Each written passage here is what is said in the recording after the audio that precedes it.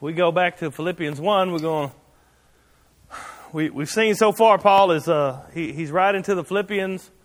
They are he is in prison, he's in jail, he is not sure what's going to happen. They're worried about him, and he's writing to them to let them know that they need to be rejoicing. And so we've seen so far that he's prayed for him. He's told them, I remember you every time I hear him, every time I remember you in my prayers. And what we're going to see today is that Paul is an interesting fella, and he's interesting in a lot of different ways. But one of the things that makes up his witness is joy in the midst of whatever's going on. I mean, you could hardly think of a guy that probably has suffered more for Christ than Paul, other than Christ himself. This guy, of course, we go through Acts and we could talk about him being beaten, him being stoned, him being driven out of cities, put in prison, all kind of things, shipwrecked, bitten by a viper on Malta. Just go on and on and on for his testimony for Christ. And you get to wondering, how does this guy have joy in the midst of all these circumstances?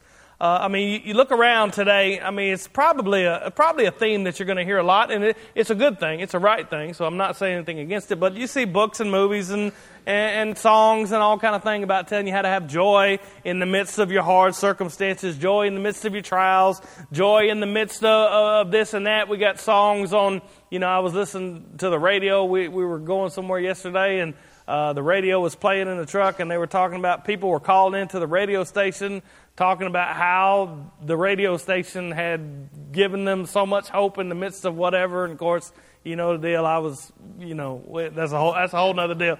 But anyway, it was all about joy in the midst of your circumstances, joy in the midst of your hardships and all that kind of stuff. And I got to thinking, why is it so hard? Why is it so hard to have joy? We have the Holy Spirit. If we're born again, we know that we're supposed to have joy in the midst of all our circumstances, no matter what goes on. Why is it so hard? Why is it such a fight? You see people with joy and going through the hardest stuff, and then you see somebody else on the other side who's really going through a fraction of what somebody else is going through, and it just seems like it knocks them out. Seems like it's over with. I probably fit into that category. Dana can have something wrong with her, something sickness or some whatever that goes on, and she's up cleaning the house, getting ready to go to work, and I'll be in the bed, going and moaning and groaning, and just for the slightest little thing. I want to show you today. Paul gives us the answer about joy in the midst of circumstances, and it's all based on your perspective, your purpose. It's based on what you're shooting for, really. Because if you don't get what you're shooting for, that's usually when we don't have joy. But when you realize what we have, you realize what our purpose is, what our perspective is. Let me give you an example. In this text we're going to read from verse 12 probably to 18. Paul is telling them about his joy no matter what happens. Whether he dies, whether they kill him, whether he stays in prison. There's people that are preaching out there that are preaching rivalry against him. They're preaching the gospel, but they're doing it with wrong motives. And it's almost like, I don't care. I rejoice. I rejoice in all this that's going on. Why is he rejoicing so much? Because he's looking at it from a different perspective. He's looking at it as the advancement of the gospel. That's his purpose in life. That's his purpose in life, to glorify Christ, to see the gospel go forward, to see the gospel advance, and everything else is just secondary. So you know what? If I die, if I get sick, if I have to go to war, if I have to go to jail, if I have to get, all that's just secondary. Because my purpose, this is what Paul would say, my purpose in life is the gospel. My purpose in life is to have Jesus magnified and me decrease so he can increase. And so everything else that happens, if I get shipwrecked, if I get beaten, if I get stoned, imprisoned, if I get forsaken, if people go to cussing my name, all these things happen to Paul. All that's just secondary, and I can rejoice because what I really want is happening. What I really want is getting done. It's like there was a guy I saw one time running the Boston Marathon, and it's all kind of people get out there and they run for, I don't know how many miles a marathon is. It's like 26 maybe or 22 or something like that. But the guy that won the Boston Marathon, he's rejoicing, right? He's rejoicing, happy because he won the Boston Marathon. And there's another guy that come in last place. He barely finished. Well, almost, it It was EMTs out there trying to help him across the finish line because he couldn't do it. And he was rejoicing just as much as the guy who won. All these other guys are like, man, I can't believe my time stunk. I wasn't no good. I didn't do. This guy's rejoicing. Why? Because his purpose was, I just want to get through it.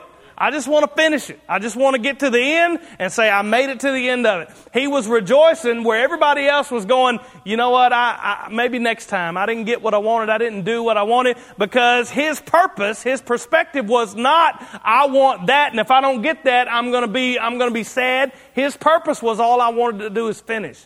And what Paul here is, he's going to tell them, look, my purpose is not to get out of jail alive. It's not to be healthy and happy and at ease and in comfort. My purpose is just to see the gospel go forward. My purpose is to see the kingdom of God manifest, to bring people into the kingdom of God. And a lot of times I feel like what happens in our lives, we can't take joy in it because our perspective's in the wrong place.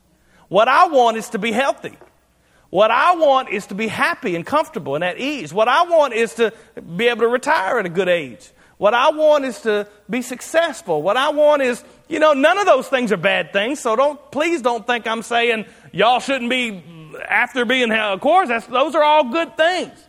Those are all wonderful things. But if that's the purpose of my life, understand that there's going to come a point where your joy is going to disappear like that, because you ain't always going to be healthy. There's going to be times that you go through suffering and tragedy and all those kind of things. When Paul was first saved, when you remember the story with the road to Damascus, the light came and blinded him, and he went to Damascus, and God called this man Ananias to come lay hands on him. You remember what God told Ananias? It's Acts chapter 9, if you want to look it up later. He said, you go and you lay your hands on him and you tell him I've commissioned him and all those things. And you said, and I'm going to show him how much he's going to have to suffer for my name. And so Paul knew from the very beginning, this is not going to be some easy ride. But he had joy in the midst of, the Philippians are worried now. They're worried, what's going to happen to Paul? What's going to happen to our church now that Paul is in prison? He's probably going to die. May not get out alive. Paul says, you know what? No matter what happens, my purpose, my perspective is the gospel, and therefore I can have joy. I can have joy in the midst of all these things. God tells us in Colossians, set your affections on things above. Don't set them here below. So let me just read the text, and then we'll go back and take it apart piece by piece. It'll probably be short this morning. He says, in verse 12, we got to verse 11 last time. It says, but I would you should understand, brethren, that the things which happened unto me have fallen out means they have taken place rather unto the furtherance of the gospel. The things that have happened to me have happened so that the gospel would go forward. Of the furtherance of the gospel. He says, so that my bonds in Christ are manifest in all the palace and in all of the places, and many of the brethren in the Lord waxing confident in my bonds are much more bold to speak the word without fear. Some indeed preach Christ of envy and strife, and some of goodwill. The one preaches Christ of contention, not sincerely, supposing to add affliction to my bonds, but the other of love, knowing that I am set for defense of the gospel. And then he says, what then? Notwithstanding every way, whether in pretense or in truth, Christ is preached, and I therein do rejoice. Yea, and will rejoice, for I know that this shall turn out to my salvation through your prayer and the supply of the Spirit of Christ Jesus. Okay, so he says, let me read 20. According is my earnest expectation, my hope, that in nothing I shall be ashamed, but that with all boldness, as always, so now also Christ shall be magnified in my body, whether it be by life or by death. So that's a whole lot to take at one time. Let's take it apart and look at it real close. Basically what he's showing us is that his purpose is not just to get out alive. His purpose is not to be comfortable, at ease, or any of those things. His purpose, the goal of his life, his perspective is that Christ be magnified, that the gospel go forward. And he gives three things here, and I'm going to show these three things to you, that you and I are called to be in every circumstance. I don't care if you love your job or if you hate your job. You're called to do these three things. You're called to be a witness in the midst of wherever you are. You're called to encourage and exhort the brethren in the midst of wherever you are. And you're called to glorify Christ in the midst of wherever you are. This is what Paul is saying right here. I don't care if you're in the hospital with no hope of ever getting out. You're called to do them three things in your bed. And I've seen them done from a hospital bed. I don't care if you're in a dead-end job that you hate and there's no way out of it and you just wish you could do something else. While you're there, you're called to do the three things. I don't care if your family life is all messed up and you just praying for something to happen that's good, that's a wonderful thing, but while you're there, you're called to be them three things. I don't care if you're the richest man on the planet or you're the poorest person to live in a shack. I don't care if they're fixing to take away your house or if you've got houses all over the country. You're called to do these three things right here. No matter where you're at, no matter what circumstances you're in. Paul was in prison. He couldn't go anywhere, and he did these three things. He was a witness for Christ right where he was, no matter who was coming and going. He was an encouragement and an example for the brethren there in Rome. He was in prison, and he glorified Christ, and he sought to glorify Christ, whether it was in his life or in his death. And so let's look at these one at a time, and we'll go after that. It says, in verse 12 and 13, we read it. It says, "But would you understand, brethren, that things which happened to me have fallen out rather unto the furtherance of the gospel, so that my bonds are manifest in all the palace and in all other places." Now, the palace there is the word praetorium. It's used in Acts for the Roman guard. And so what he's talking about here is Paul's under guard. He's in Rome, and he is under, this guard was Caesar's personal guard. And it wasn't just 4 or 5 dudes. It was like 9,000 of them. History, we can go back in Roman history and you can look. It wasn't 9,000 people guarding Paul, but they were taking shifts. There was 9,000 of this guard that did different things. They were Caesar's bodyguards, and they guarded the palace, and they did all kind of things. And they were influential people. I mean, you go back and look at Roman history, it was these guys, this guard here, that assassinated the Emperor Caligula and put in Claudius and all kind of. So these weren't just podunk people. These were people with some influence. These were people that, that kind of had it going on there in Rome. And how would they have ever heard the gospel? I mean, they're in this Roman garrison, they're in this palace, they're in this Praetorian guard, and how would they have ever heard the gospel? The people that were preaching the gospel were out in the shops and in the homes and all these things. And so Paul goes to Rome in prison. He appealed to Caesar in Acts, and they bring him as a prisoner to Rome, and he's sitting there in prison, and these guys are probably taking shifts, maybe 1 or 2 at a time, would come in, maybe 4 or 6 hour shifts, and they were sitting there and they would go, "Well, why am I guarding you? What are you here for?" Paul would say, "I'm glad you asked. I'm here about this man called Jesus because I follow him." And they would say, of course, the next question, "Who is this Jesus?" And then Paul would get to talk to them about Christ, about what God did through his son, about what Jesus did on the cross and dying and rising again, and how Paul was being persecuted for his testimony and all these kind of things. He said, "Look, the things that have happened to me, Philippians, I don't want you to be all sad and weepy and worried. Understand that God didn't come out this morning and say, 'Dang, I wish that didn't happen to Paul.' The things that have happened to me have happened so that the gospel will be furthered, so that the kingdom would go forward." He says the first way the kingdom's going forward is that in my bonds, in my chains, he says Christ is manifest in all the palace and all other places. Paul was a witness wherever he was. It doesn't matter if he was in jail. It doesn't matter if he was free walking the land. It doesn't matter if he was at the end of a persecutor's whip.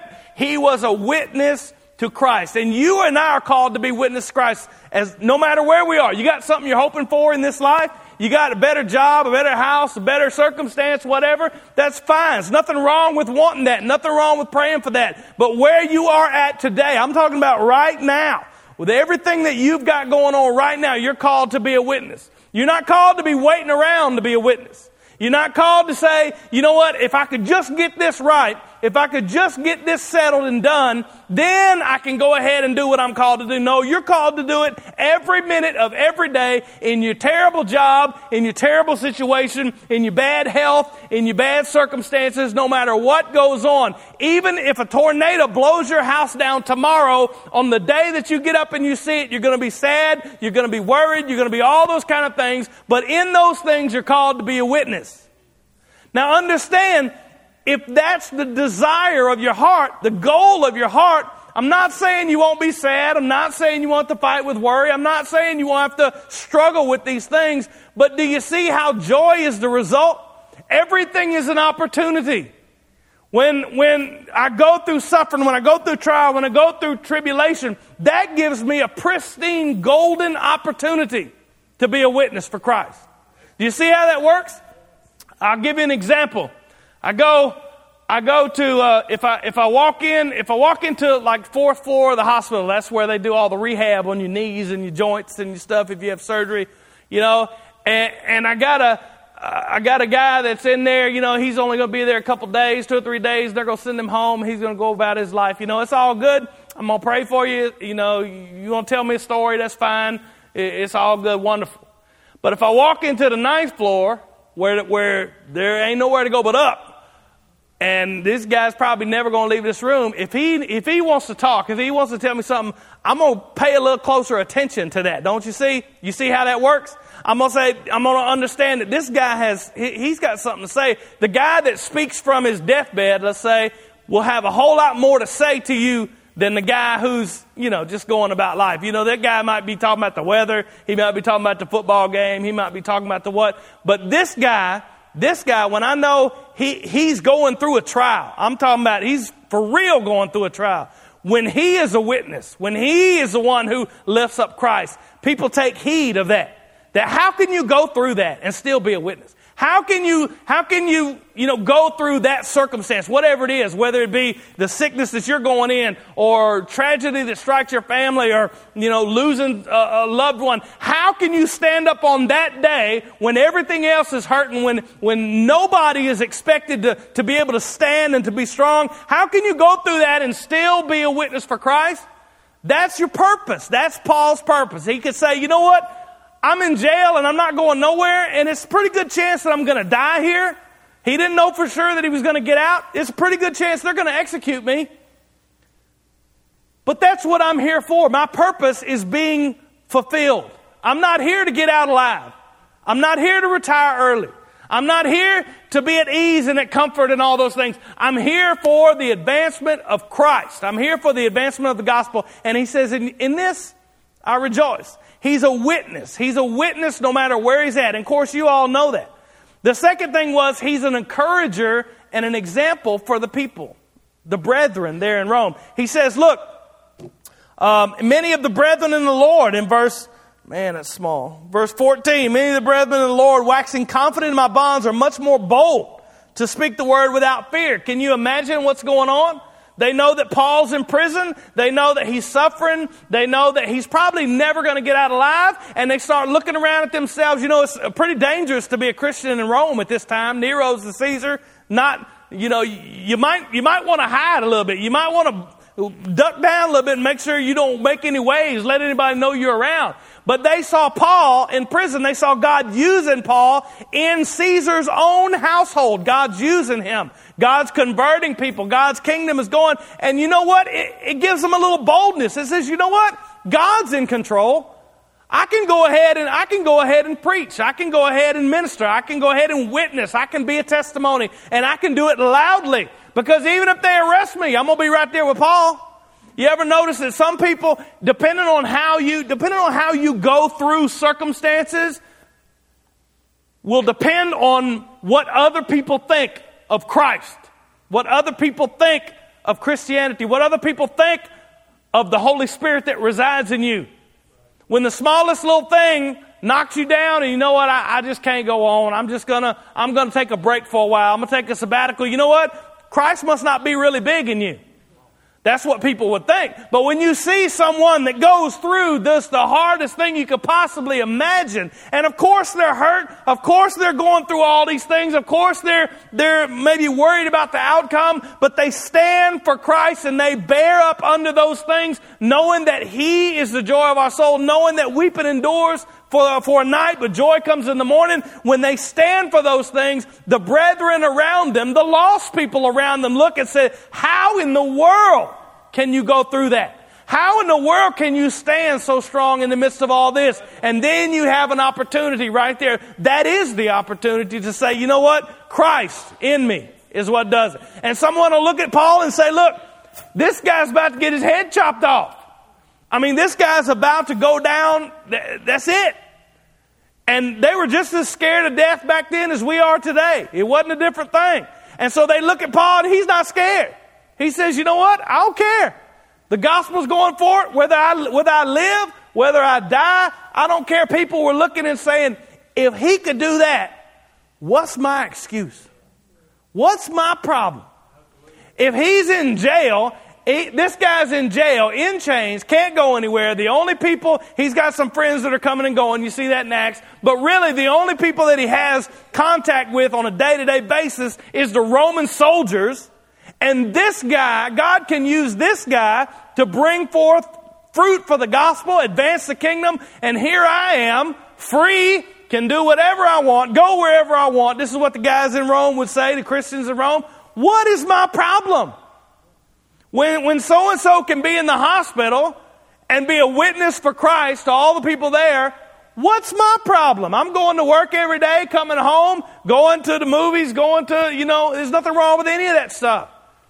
How come I can't be a witness when everything's normal, feels normal, when people are being a great witness when everything's falling apart? You and I are called to be that encouragement, that example to the brethren. You're called not just in your suffering and your circumstances, but in everyday life. When people look at you, they see this guy. I'm not saying you're the holiest person in the room. I'm not saying that you're beating people in the head with a Bible. What I'm saying is that your perspective, your purpose, I shouldn't have made everything peas because I'm spitting everywhere. Your purpose in life is the advancement of the gospel. That's what they see. It's not that I'm so strong. It's not that you're so powerful and that you don't have to worry about anything and you don't have sadness and you don't have any of those things. It's that's not what's driving me. My joy is in the gospel. I want Christ to be magnified. It's what Paul would say. I want the gospel to go forth. And no matter what happens, I know God's in control and God is moving in that direction. So in that, I can rejoice. Paul can say, you know what? I'm here in chains and it's all good.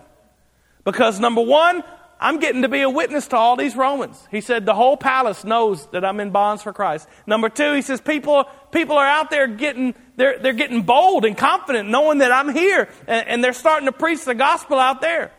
But look what he also says. He says, there's some people that are preaching the gospel that are really not for me. But they're still preaching the gospel. He says, and many of the brethren, verse 15, some indeed preach Christ even out of envy and strife. Some also of goodwill. The one preached Christ of contention, not sincerely, supposing to add affliction to my bonds. And so we're not exactly told who these people are, but you can surmise a few things about them. I mean, they're not heretics for sure, because Paul's glad that they're preaching. You could go through Galatians, Corinthians, Colossians. He was pretty hard on those preaching false doctrine, false gospel. So they're not heretics. That they have the motive that they're preaching Christ from. It says strife and envy. So this is what I'm thinking, and I can't prove it, and you can't disprove it, so it don't matter.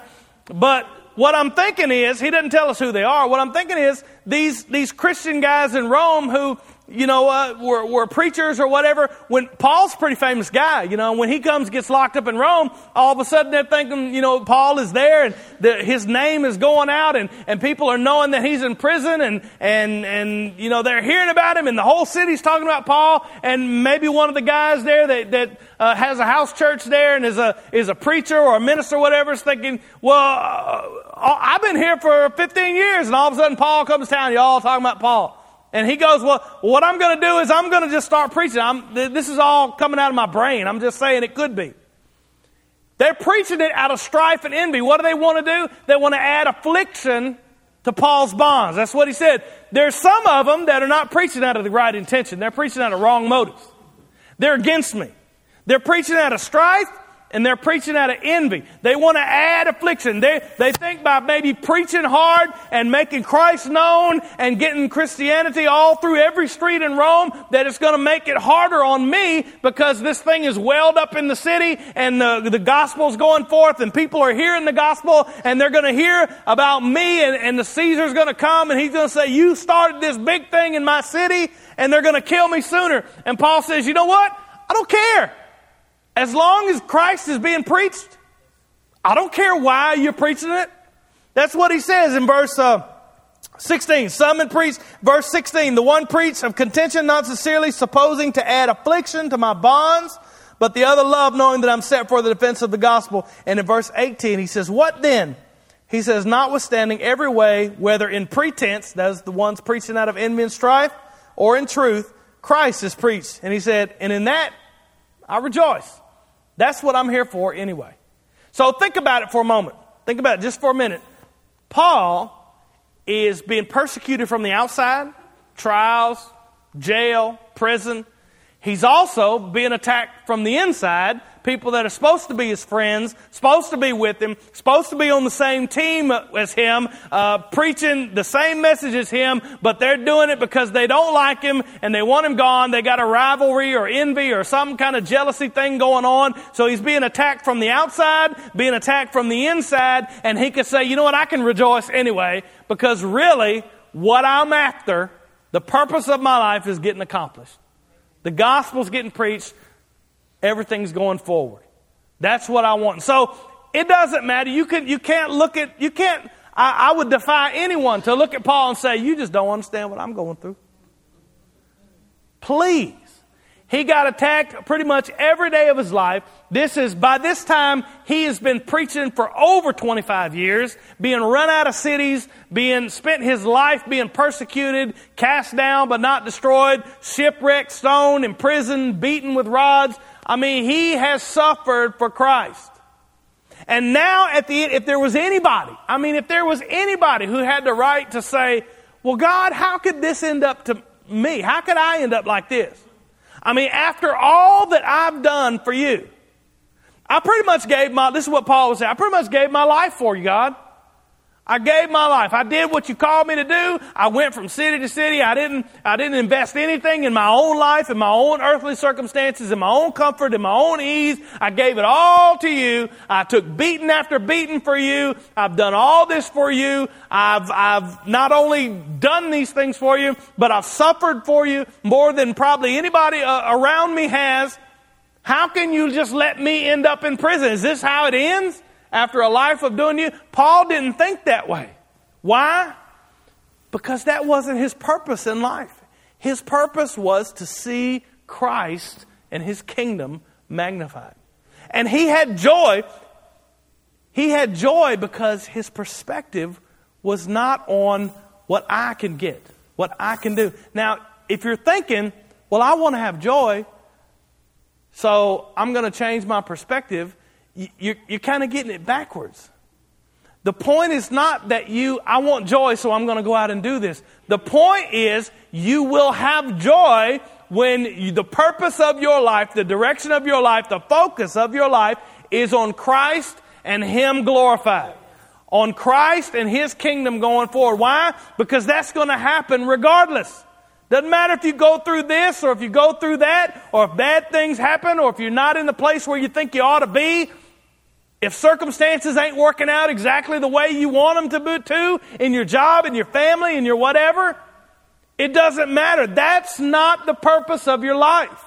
If you're born again by the Spirit of God, the purpose of your life is to see the gospel move forward. And you can do that no matter where you are, by being a witness, by being an example to the brethren. Last thing before we go, he says, I want to just glorify Christ. I want to glorify Christ, whether that means I die here or whether I live here. In verse 19 and 20, it says, for I know that this shall turn out to my salvation. Salvation there is deliverance. He's wanting to get delivered from the prison. And who wouldn't? He says, I know this is going to turn out for my salvation through your prayer and the supply of the Spirit of Jesus Christ. Probably going to talk more about that next week. According to my earnest expectation and my hope, this is his hope, that in nothing I shall be ashamed, but that with all boldness, as always, so now also Christ may be magnified in my body, whether by life or by death. Look at that. My only request, the only thing I'm after, my earnest expectation. He said, later he's going to say, a few verses later, he says, it's probably better for you if I live, because I'm going to be working and bearing fruit among you. But his only expectation is that he be not ashamed, but be bold. What he's saying there is, all I want to do is I want to die well. I want to serve well. Whatever it is that I have to do, whether it be life, death, whether it be torture, whether it be here in Rome or wherever else I go. I just want God to give me the strength to endure, to be bold as always. So Christ will be magnified in my body. Understand, can you imagine praying something like this? I don't know about you, but when things happen in my life, what I want out of the trap. I want out of the suffering. I want out of the trial. I want out of the circumstance. And that's where my prayers are. Nothing wrong with praying that either, by the way. We're called to make supplication. Let our requests be made known. Called to do that. So there's nothing wrong with that. But that's the extent of my prayer. I don't hardly ever catch myself saying, God, just give me the strength to go through it. Usually I'm saying, God, get me out. I want to jump ship right now. I want out.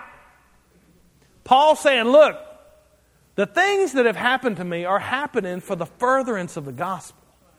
And they're supposed to be happening the way that they're happening. So my earnest expectation is not just that I live and just that everything's fine and I don't have to worry about anything anymore. My earnest expectation is that God will give me boldness.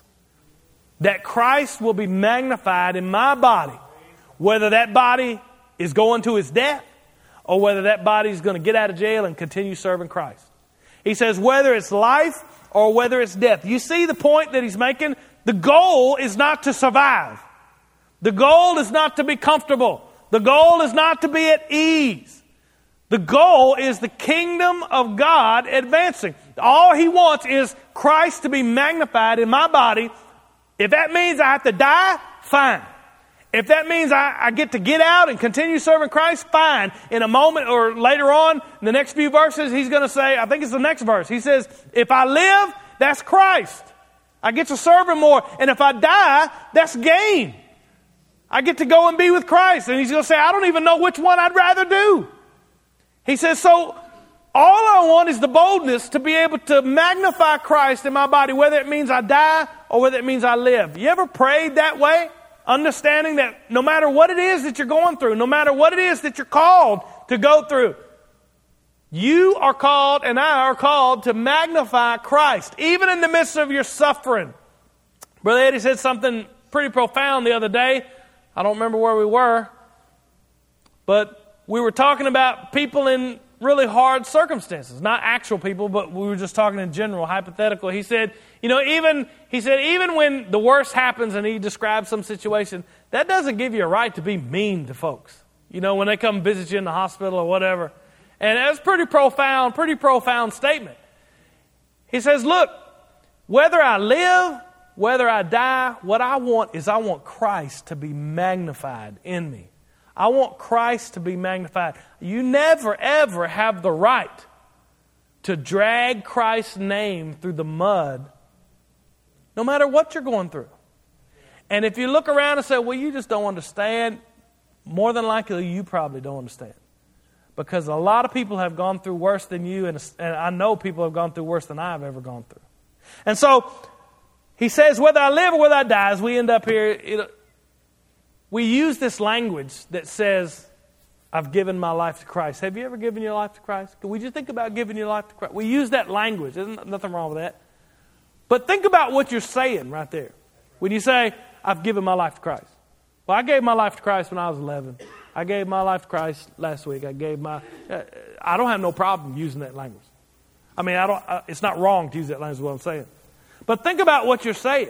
Have you really given your life to Christ? That means he can do whatever he wants to with it. If you've given your life to Christ, if you've trusted in him and say, you know what, I'm yours, and you do with me whatever you want to do, then you ought to be okay if he says, okay, I need you to suffer for my name.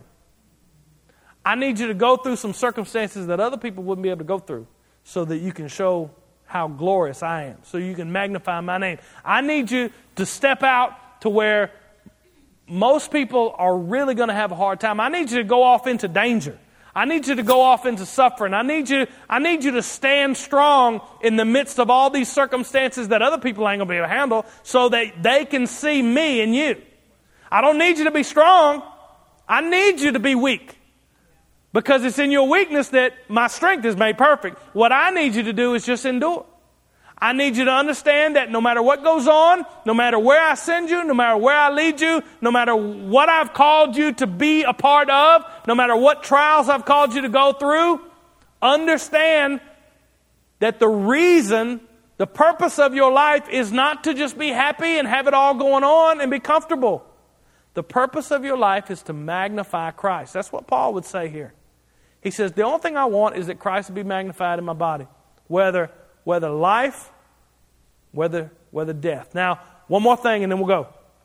We'll read this later on in this passage. Let me just read verse 29 and verse 30. We'll get to it when we get to it. But I just want you to see how Paul ends this. There wasn't no chapter divisions then, but how Paul ends this section when he's talking to these Philippians. He tells them, "For unto you it was given in the behalf of Christ," look, "not only to believe on him, but also to suffer for his sake, having the same conflict which you saw in me, and now here to be in me." Paul is not some super apostle that goes through things that you and I are not called to go through. He's telling the Philippians here, look, it's been given to you not just to believe. Not just to sit there and believe and come and take part in service. It's also given you to suffer for his sake. To suffer for his name. Understand, most of y'all won't go off to war and suffer for his sake. Most of y'all won't have somebody bust in with a machine gun and make you suffer for his sake. It's not impossible, but most of us won't. But you're going to go through this fallen world just like I am, just like everybody else is. You're going to get old. You're going to get sick. People that you love are going to start passing away when you get older. Things are going to happen in your life. Tragedy is going to happen. We live in a fallen world. We live in a world full of evil, fallen people. Things are going to happen, and you are called to suffer for his name's sake. What good is it, brethren, if you endure suffering because of your unrighteousness? Peter says that. You need to endure for his sake. And so what he's saying to you here, the three things that spoke to me as I read this passage, I can just put myself on it, is that it doesn't matter. It doesn't matter whether you live, whether I die, whether I suffer, whether worse things happen to me. And if something awful happens to me tomorrow, I'll go ahead and tell you, I'm going to be sad. I'll be grieving. I'll be going through the same thing. So you don't look at me and say, well, I thought you said. I'm saying you will go through those things. You will be sad. You will worry. You will grieve. You will fight with all of those things. And I would just like anybody else. But the purpose of your life, if you settle that purpose, that perspective that, you know what, I'm not here just to feel good. I'm not here just to succeed. I'm not here just to we can take it on down. I'm not here just to raise good children. I'm not here just to have a great family and to take care of them. I am here to do that. That's a good purpose. Nothing wrong with that. And I'm not throwing it out the window. But that's not number one. Number one, the reason I'm here is to glorify Christ, to make his name known and to know him more. I'm called to be a witness. I'm called to be an example to all the brothers and sisters around me, whether they like me or not, whether they're witnessing and preaching out of envy and strife, or whether they're preaching because they love me and have goodwill for me and they want to help me. I'm called to be an example to the ones that hate me. I'm talking about my brothers and sisters. I'm talking about the church now. I'm not talking about the enemies out there that hate me. I'm called to be an example to them, whether they like me or not.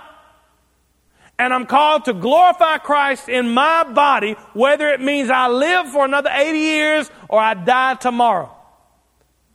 I'm called to be a witness in every circumstance. I'm called to be an example in every circumstance. And I'm called to glorify Christ in my body in every circumstance.